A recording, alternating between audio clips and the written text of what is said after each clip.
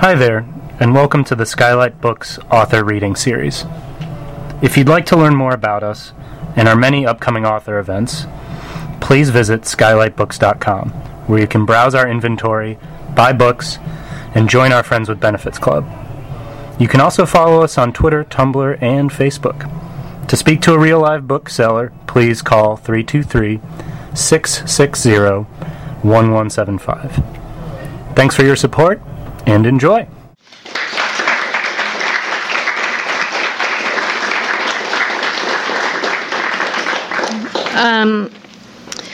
Thank you for coming. First, I just want to acknowledge that there are a bunch of people here who I really love, and so thank you for coming.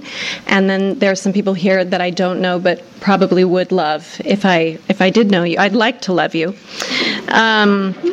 So tonight, my plan was to read not only from the book itself, but also from the remarkable number of angry and or weirdly erotic email messages that I have received in response to this book. But I have a little less time than I thought I did. So raise your hand if you're interested in the hate mail. Okay, I am too. So I'm just going to prioritize that, and I am going to read it. But also, it's cathartic for me because, as you can imagine, there have been some nights in which I have stayed up reading all of the comments that we're all told we're not supposed to read online, and the misogyny and just the kind of general rage has been really, really remarkable. So I wanted to put some of that feedback in dialogue with the book itself, if only for my own catharsis. So thank you for bearing witness to that. And to contextualize the controversy around the book, for those of you who haven't read it, one of the basic arguments that I'm making in this book is that sometimes people have homosexual sex for heterosexual reasons, and for reasons that are embedded within the logics of heteronormativity. And so for that reason, I argue it's not very useful to claim that any instance of homosexual contact is a signal of a repressed bisexual or gay identity. And it turns out that a lot of people feel very challenged by that argument or just disagree. And it also turns out that 98% of those people are gay men, which has been very interesting. And so I think it's also time for a more of a discussion about queer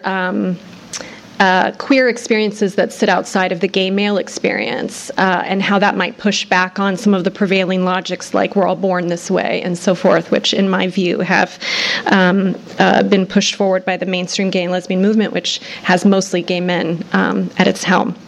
So I'm going to do a little reading from the beginning, the middle, and the end of this book, and I'm starting with the very beginning because the first few pages answer a question that's now been posed to me several times, which is, what's a nice lesbian like you doing writing a book like this?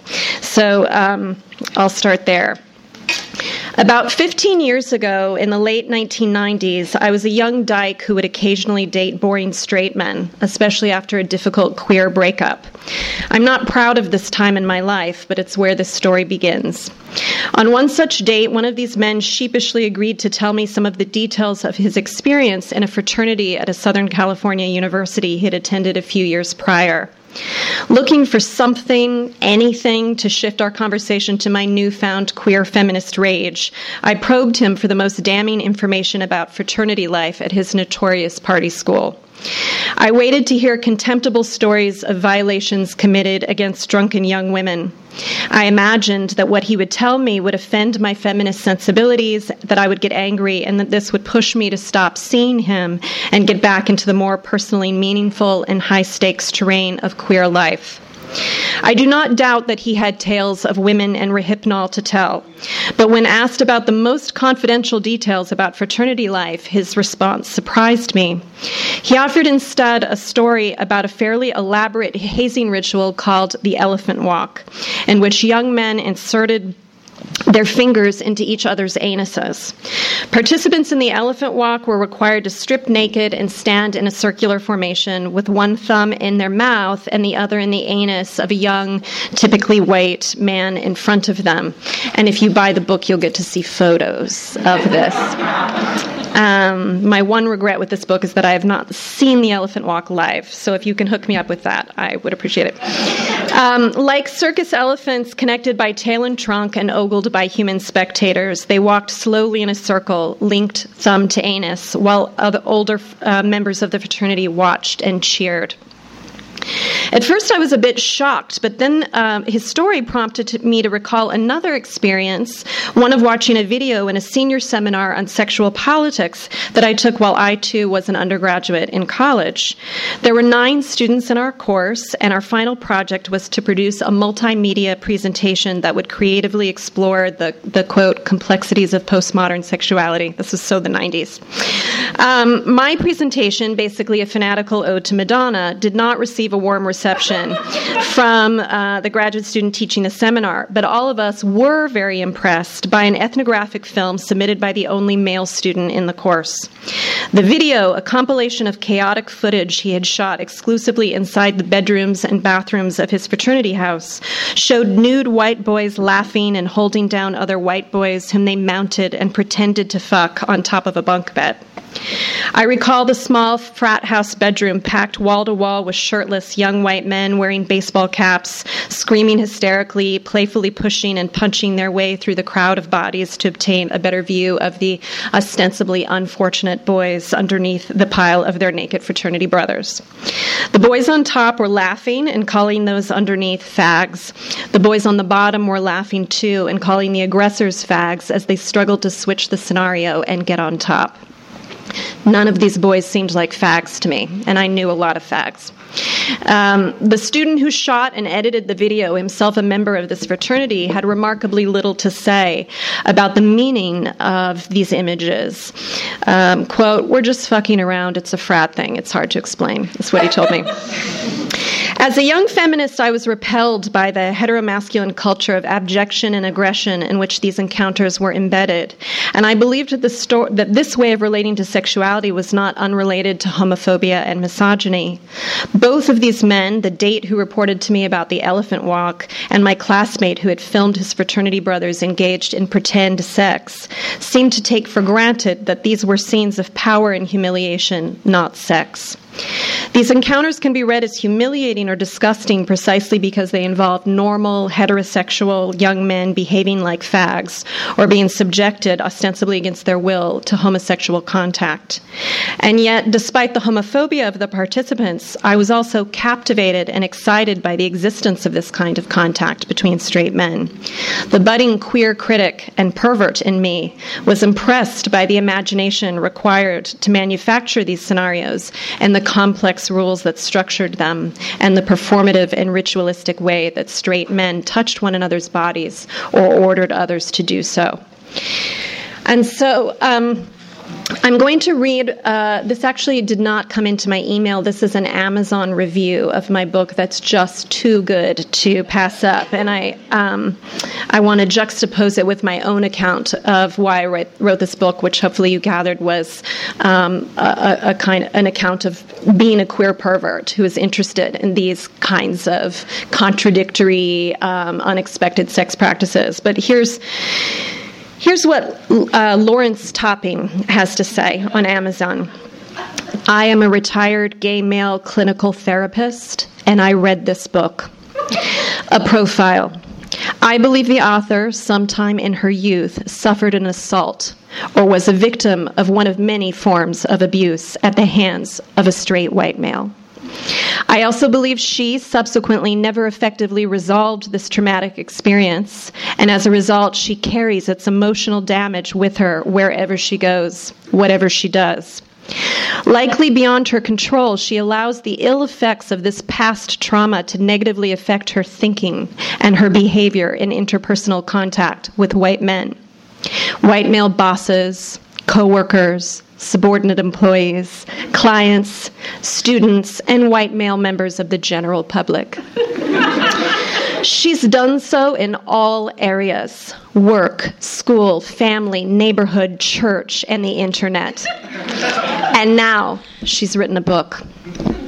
This emotional disorder is evidenced by her biased outlook on the subject matter, and especially through her unnecessary personal anecdotes.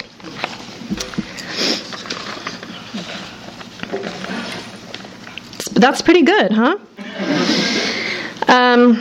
Okay, so I'm going to move on to chapter 4, which looks at how whiteness animates the homosexual sex of, the heteroerotic sexual encounters of straight white men. And here I'm arguing that whiteness basically for white men, that whiteness helps to bolster what I call the homosexual alibi, or this idea that what's happening isn't even really sexual at all, that it's just an extension of white male bonding, white male friendship, and that it's utterly normalized in a way that we know is not the narrative that's applied to black men. So if you followed any of the tremendous media coverage about 10 years ago of black men on the down low, you know that the discourse very much centered on the question of what's going on in black culture, that black men are, here's yet again another example of black men's deceitful sexuality or their predatory sexuality,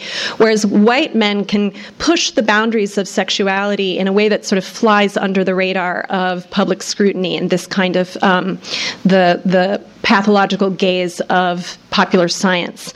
So this is the argument I'm making here, and in this section, I'm looking at a selection of over 200 personal ads placed on Craigslist Los Angeles. This was before Grindr. Otherwise, I would have looked there. And these are ads written by people claiming to be straight white men seeking sex with other men. Of course, we don't know for sure if that's who they are, but I think that's who they are.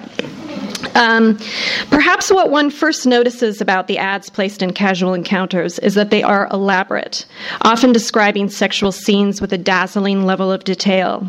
The authors of the ads typically identify themselves as white, straight, in their 20s and 30s, seeking sex with men, and then they proceed to offer numerous hetero-authenticating details, from homophobic disavowals of gay men, to misogynistic references to violence against women, to heteromasculine props like beer, sports, and straight porn.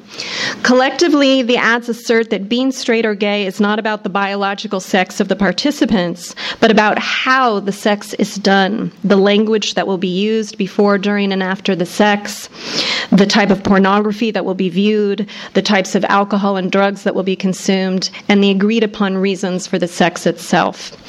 The following ads are representative of dozens of similar ads in which sex between men is articulated as a casual act of being free to be a man that need not have any troubling gay identitarian consequences. So I'm now going to read some of these ads. Are you ready? Straight dude, drunk and horny. Any straight bud want a jack? I'm 27. Here's the deal. Went out drinking and clubbing, thought I'd hook up with a chick, but it didn't pan out. I'm buzzed, horny, checking out porn. Is there any other straight dude out there who'd be into jacking while watching porn? I'd rather hook up with a chick, but none of the Craigslist chicks ever work out.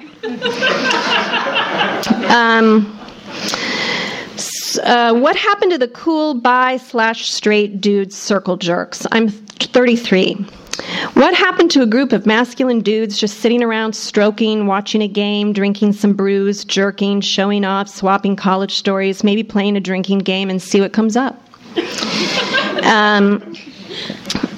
Straight jack off in briefs outside male bonding edging stroke. This is the title. I'm 34. I'm a tall, blonde, built packin' jock man with a big bulge in my jockeys. Dig hanging in just our briefs, man to man in the hot sun, working my bulge freely. If you're into jacking and being free to be a man, let's hang. If you have a pool or a yard to lay out and jack freely, smoke some 420 and just be men, hit me up. No gay sex. I'm looking for legit male bonding. Masturbating in the hot sun only.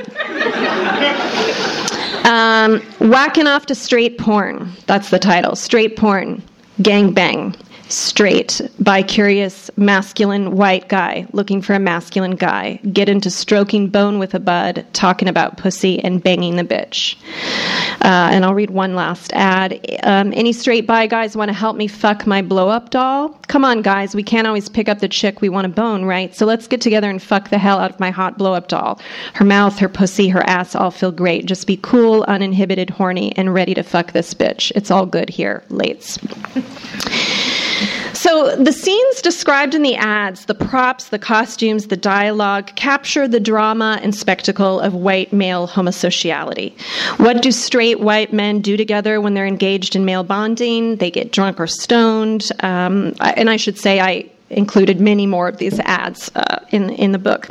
They get drunk or stoned, they watch heterosexual porn, and they talk about pussy. The ads draw heavily upon the model of the adolescent friendship, or the presumably meaningless or proto-sexual circle jerk. Nostalgic commentary about being buddies or bros and sharing legit male bonding experiences constructs this dude sex as a kind of sex that bolsters rather than threatens the heterosexual masculinity of the participants. Only those who are man enough, quote, have the balls and chill enough will want dude sex or be able to handle it. I want to read, I actually received very little mail, fan mail, hate mail from straight men who you'd think would have responded to this book. But the mail that I did receive was all confessional and quite juicy. So I'm going to read one of those. This is from Jack, probably a fake name, who is a straight guy who likes to masturbate with other guys, and he some of what I just read was excerpted in salon.com, and he read the Salon coverage of the book and wrote to me, wanted to share with me his sense of what this is about. When you're up and edging it along, consuming the wonders of new porn, there's a desire to share what's going on. And deep down, women don't really get it. Jacking off with another straight guy is not much different than popping the hood and comparing engines, or watching the tools and techniques others use to perform maintenance on their equipment. Plus, it's so different than sex with a woman because she wants you to come and you don't want her to work too hard, and heaven forbid have it soften up a little because then there's anxiety and she thinks she's doing it wrong. What your book is about is the desire to have an audience. I want to have someone watch me come and the shared thrill of seeing someone else blow out a load. It's not gay. Gay men want to suck it, taste it, fuck it, swallow your cum. What I do isn't touchy-feely. Everyone cleans up their own puddle of goo. And we can use cameras on our mobile devices to make video of the excitement, the suspense, and the spectacular jettisoning of the jizz. And you can watch it slow-mo or frame by frame the next day and the day after that and get pretty excited all over again. Plus, we share these little clips with other straight men all over the planet. There's a section of this where he goes on to explain that there are websites where you can post your videos of your masturbation and compare them with other dudes. And then he concludes, and when I have a swelled head, I even consider it my contribution to world peace. LOL. Okay, so I'm going to just move on to the last section, actually, so we have more time.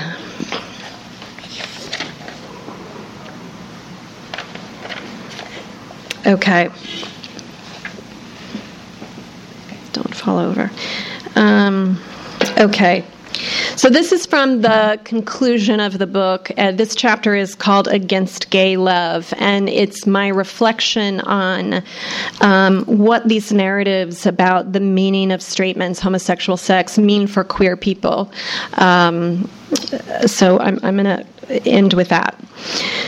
Conventional wisdom would suggest that straight men give little attention to matters of gay love and domesticity. But in fact, attention to the boundaries of gay love, or the imagined realm of earnest, unstoppable, lifelong gay yearnings, are vital to straight men's heterosexual identifications, especially given the frequency with which straight men find themselves touching each other's penises and anuses for apparently non-loving reasons. Indeed, it is in telling stories of gay true love, whether of the homophobic or the pro-gay variety, that proclamations of heterosexuality find one of their more compelling outlets. This late 20th century turn to love, domesticity, and family making as defining features of gay life was clearly a joint effort, one embraced by gays and straights alike. Gay people and straight people both stood to gain, at least superficially, from suppressing images of leather-clad BDSM practitioners, radical fairies, angry lesbian feminists, trans people, street punks, AIDS activists, diesel dykes, and other queer freaks who were giving good gays a bad name. As historian Lisa Dugan has described, this homonormative turn, paired with growing acceptance of sociobiological theories of sexual orientation, swelled the ranks of complacent neoliberal subjects and shifted gay and lesbian attention away from revolutionary projects and toward middle-class aspirations and allegiance to the nation. But beyond this investment in turning gays into legible and complacent subjects, straights have arguably benefited in other ways from gay subjectivity's detachment from its earlier associations with promiscuous, impersonal, abject, transactional, performative, and experimental homosexuality. With gay identity now tethered to love and biology, these other forms of homosexual relating can be more easily taken up by straights, as they are increasingly believed to be distinct from the true meaning of gayness, monogamous same-sex love, and the gay and lesbian families that presumably result from this love. In sum, while the field of queer erotics has narrowed with this turn to homonormative love, the field of heteroerotics is ever expanding to include performative same-sex hookups, drunken homosexual accidents, mouth-to-anus games and rituals, bromantic stunts, and homosexual daring-do, all of which carry no identitarian or structural consequences. Straights want and need non-straights, both gay and queer, to be sincere about our homosexuality so as to amplify the frivolity of their homosexuality. Dovetailing with biological narratives that speak to our authenticity, the primary way we are called upon to perform our sincerity is to narrate our queerness as an expression of romantic love, rather than a political critique of gender and sexual normativity. Despite the title of this chapter, Against Gay Love, I'm not actually proposing we take a stand against gay love in and of itself, but that we take a stand against the forces attempting to erase queerness and reduce all non-straight homosexuality to romantic, couple-centered love. What a sad state of affairs when the couple and not queer collectivity becomes the focus of our thinking about queerness. But while I suggest that we throw romantic, couple-centered love out the window of queer politics, I'm not certain that we should do the same with sincerity. How might we mine the notion of sincerity for its transgressive queer potential? Within heteromasculinity, homosexual sex is not gay when it is meaningless and inconsequential, brought on by coercion, or when it takes the form of homophobic play acting, daredevil heroics, or radical art. These are all examples I give in the book. Emptied of romantic meaning, the emphasis on not gay homosexuality is placed instead on naughty and ephemeral homosexual sex acts. One way to intervene in this co-optation of defiant homosexual sex is to recenter sex acts themselves, rather than centering gay-lesbian identity or gay and lesbian couples in discourses about the meaning of queer life. We might express with all queer sincerity our attachments not to the identitarian or romantic meaning of our sex acts, but to the ways that collective queer sex acts, those passed down through generations of queer bar patrons, kink enthusiasts, pornographers, sex workers, commune dwellers, sex educators, and others, are what incite our feelings of love, longing, and romance, not especially or only for our sex partners, but for our tribe. We might explain to straights that there is no queer sexuality without the queer commons. My partner and I, for instance, have been together for 10 years, and we know that our sexual relationship is palpably incomplete when isolated for too long from the place of its origin, public queer space, namely the queer bar. It is in that space where both of our genders have a wholly different meaning than they do anywhere else, and where our shared fetish for insubordinate bodies and genders find its best outlet, that our sex life comes to life. In many ways, straight white men's homosexual encounters look remarkably like the kind of queer collective sexuality I'm describing here: communal, public, kinky, defiant. But while straight white men use these features as evidence of the meaninglessness of homosexual encounters, or as a signal of their true loyalty to heterosexual normalcy, we queers know that these features are the lifeblood of queer difference, to be cherished, preserved, and treated with reverence and sincerity.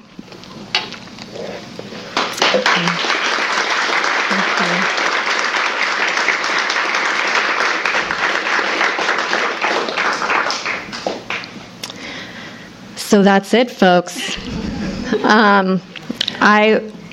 We could do two things. We could do both things. Questions, and I have even more mail. Does anyone have any questions? Do you want to hear? Oh, yes, Judith. Hi. I thought that was interesting what you were saying at the end about the idea of romance and couple. But that would kind of imply that this heterosexual homosexuality, heterosexual, is just fairly recent that it has come up with this new emphasis on the couple. Is that true, or has this stuff just been going on for a long, long time? It's been going on for a long, long time. The logics that allow straight identified people to justify their homosexual contact and retain their state status have evolved over time, and they're different for men and women. So today, now, the logic for that's made available for women, or that the kind of free pass that's given to women is, you can touch another woman, make out with another woman, have sex with another woman, but if you're doing it for your boyfriend or for male spectators, then it's, you can retain your heterosexuality. Most of us are familiar with that kind of logic. If we see straight women in a club sort of getting it on with each other, we don't say, "Oh, look at those sad lesbians in the closet." No, we don't. We know what that means culturally, but we're far less familiar with the ways that straight men, the opportunities that are provided to straight men to have intimate physical contact with one another. And I'm even reluctant, to call it sexual, because often men don't think of it as sexual. So when these men are sticking their fingers in other men's butts. In the Navy, one of the rituals that, or a section of the book that I was going to talk about, is the U.S. Navy's crossing the line ceremony, and this is this ritual has been happening for decades.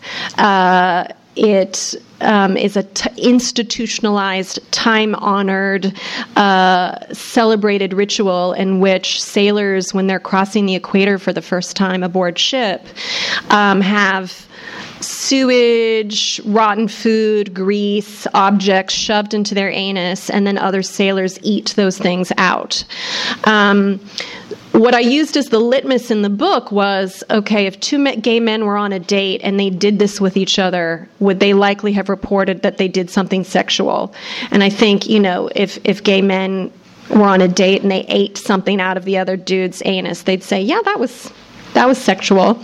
And yet, in the context of crossing the line of that initiation ceremony, it's not perceived as sexual. And so, and yet I want to say here, if we look at all of the contexts in which straight identified men are touching each other's penises and anuses, we find that this is happening in a remarkably broad range of settings, and it's happening a lot, that straight men are constantly manufacturing opportunities to put their fingers in each other's butts.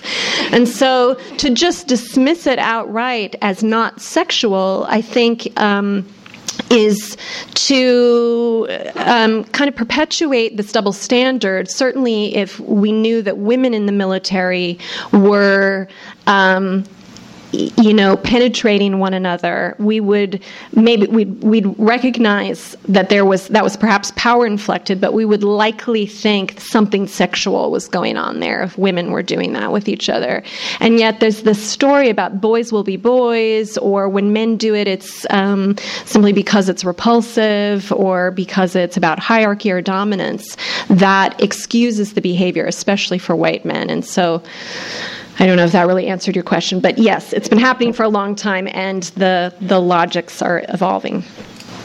The two examples were somewhat tribal to me. So you have the fraternity, you have the football team, you have the military. So it's a large structure. Right. So I see that within, and it's almost a mock mentality. That you can get away with an awful lot of things if you're in mock mentality.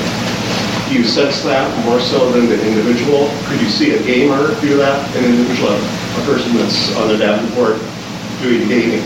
Right. Is there the psychological difference with the mob, I guess? I love that you use the word Davenport. I haven't heard that for a while. Well, part of what I argue about those Craigslist ads is that it's interesting because so many of those personal ads evoke the institution, even though they're detached from the institution, right? They're happening in some guy's living room. But they'll often say things like, what happened to that time of adolescence when we would all just get together and jack off, or they'll make reference to frat types that they have they're desiring men who they associate with the fraternity, or jocks. So there's often, I think the thing that's going on for men is that whereas straight women are allowed to have sexual contact in less institutional environments as long as it's for male onlookers, that straight men, the opportunities that they're afforded are in the context of these institutions. It doesn't mean that they're not happening outside of those, but that the institutional context provides a lot of legitimacy because it's a place where people can claim, there's peer pressure involved, so you can just default. Right. But I also look at examples of the Hells Angels. Now, this is, again, it's not an institution, but it is a collective. And some of those bikers, when they would see a journalist or a photographer was there, they would start to make out with each other. And I draw on Hunter S. Thompson's account of that and what he thought was going on, which I disagree with a little bit. But part of what was happening there was being able to draw on what was already recognizable in the culture, this idea that sometimes straight men can touch each other's bodies in a way that's read as a sort of fuck you, a defiant stunt. You see that with a woman, with the pack of a women doing that? No, again, because the narrative about women's sexuality is quite different. And so, again, the primary way that women get to, that straight identified women get to have same-sex experiences is through an erotic encounter that has been sanctioned by men. But something that's interesting there too is that when straight women have sexual contact with other women, it's for men, and when straight men have sexual contact with other men, it's also for men. It's all performative for men.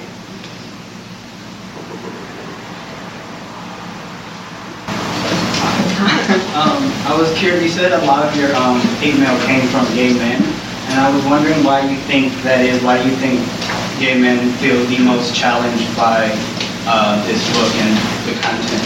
Yeah, well, I'm going to use that as an opportunity to read one more of these.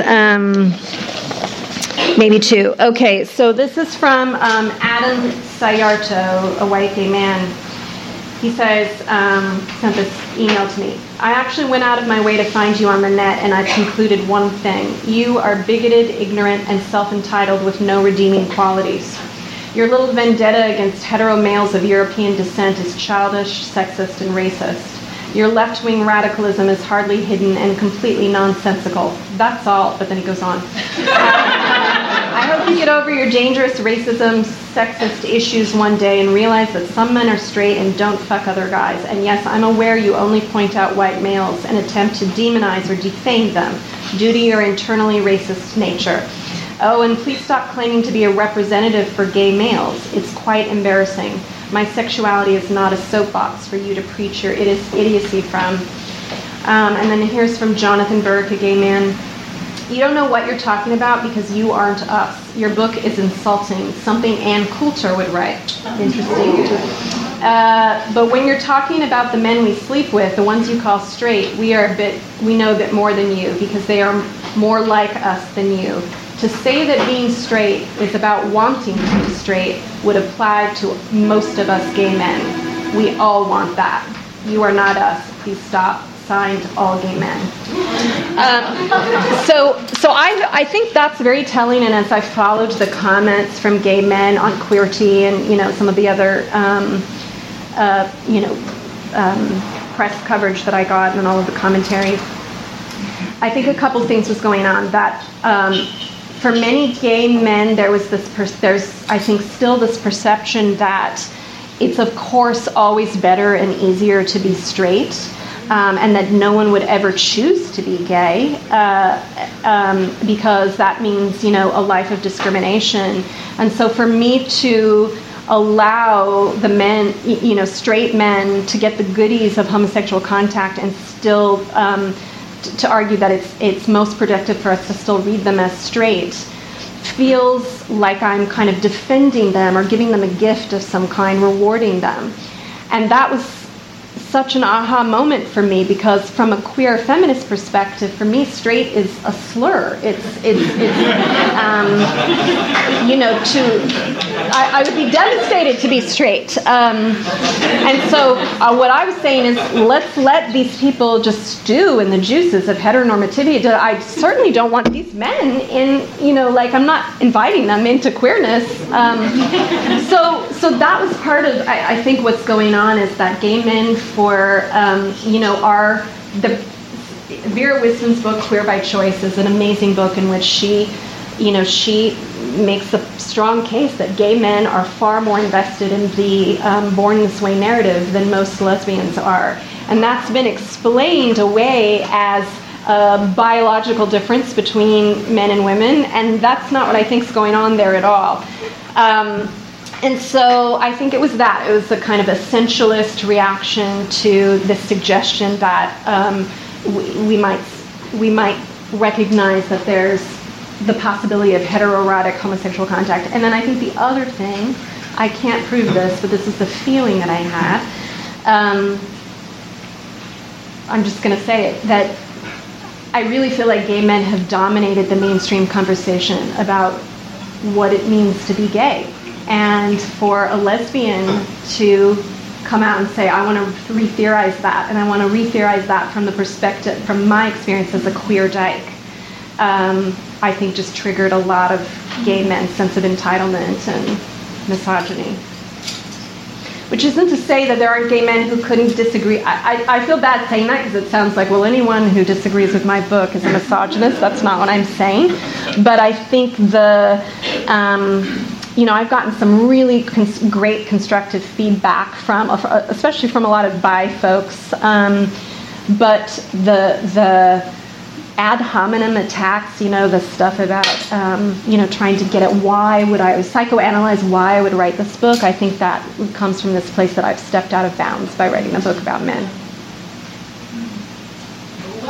Yeah. Yes, Tristan. So another group that's mad at you are the bisexuals. Right.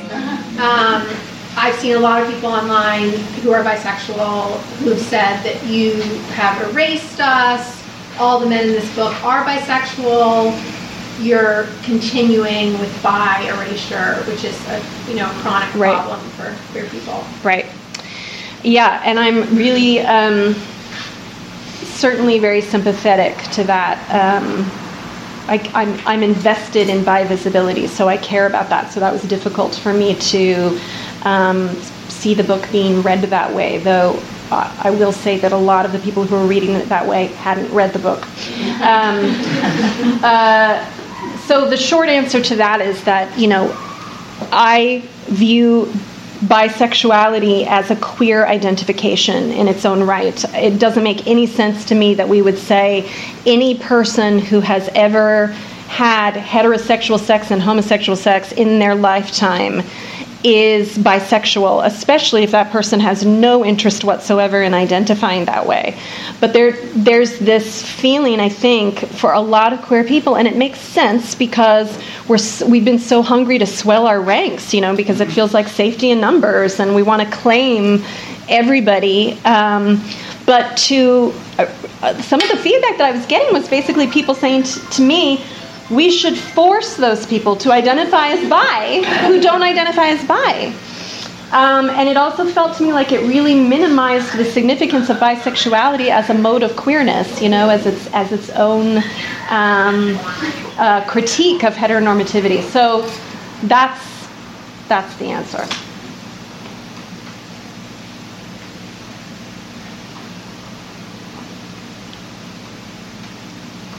Anything else? Boris? Thank you. So there's one. We'll do one more question, and then we'll end. Is that okay? The book makes us talk about how certain applications make concrete or constructionist theories around queer is abstract. Can you talk a little bit more about that? Yeah. Could you repeat that? Sure. Yeah. Well, you made one move that I thought was very fascinating to talk about social constructivism versus the diagnostic imagination. Right. Which I thought was very subtle and important. You also talked about a gaming application. This application makes concrete, but social constructions around queerness may tend to be abstract. And so I thought that was a good move. Talk more about that. Yeah, you're talking about in the section all of those different apps and other diagnostic tools that people can get. Yeah, so part of what's happening is that, now that we have moved into a time in which the majority of Americans, the most recent data indicates that the majority of Americans now believe that people are born with their sexual orientation intact. And so most Americans believe that, and yet we have actually no test. Like, you can't go to the drugstore, get a pregnancy test. There is no definitive way. So really this concept for most people is still, it's an abstraction, that people will think, well, I'm so gay that I'm sure if some scientist somewhere could look at me under the microscope, they'd find my, gay gene or the fetal hormone wash or whatever, it is. And yet none of us actually have that opportunity. So we're kind of imagining this science, that the science would verify our story about ourselves without ever having that done. And so what Boris is referring to is that they're now, you can get apps on your phone that are like, is my boyfriend gay or straight? Sort of definitive guide to, determining that. And so what I argue in the book is that there's sort of a hunger now for these technologies that will stand in for the science that could theoretically prove whether we're really gay or really straight. But since we don't actually get to have that, there are various kinds of books and other and these apps and things that people can use. Yes, in the neoliberal context, technology expands into politics. Yes, precisely. Yeah. Thank you so much.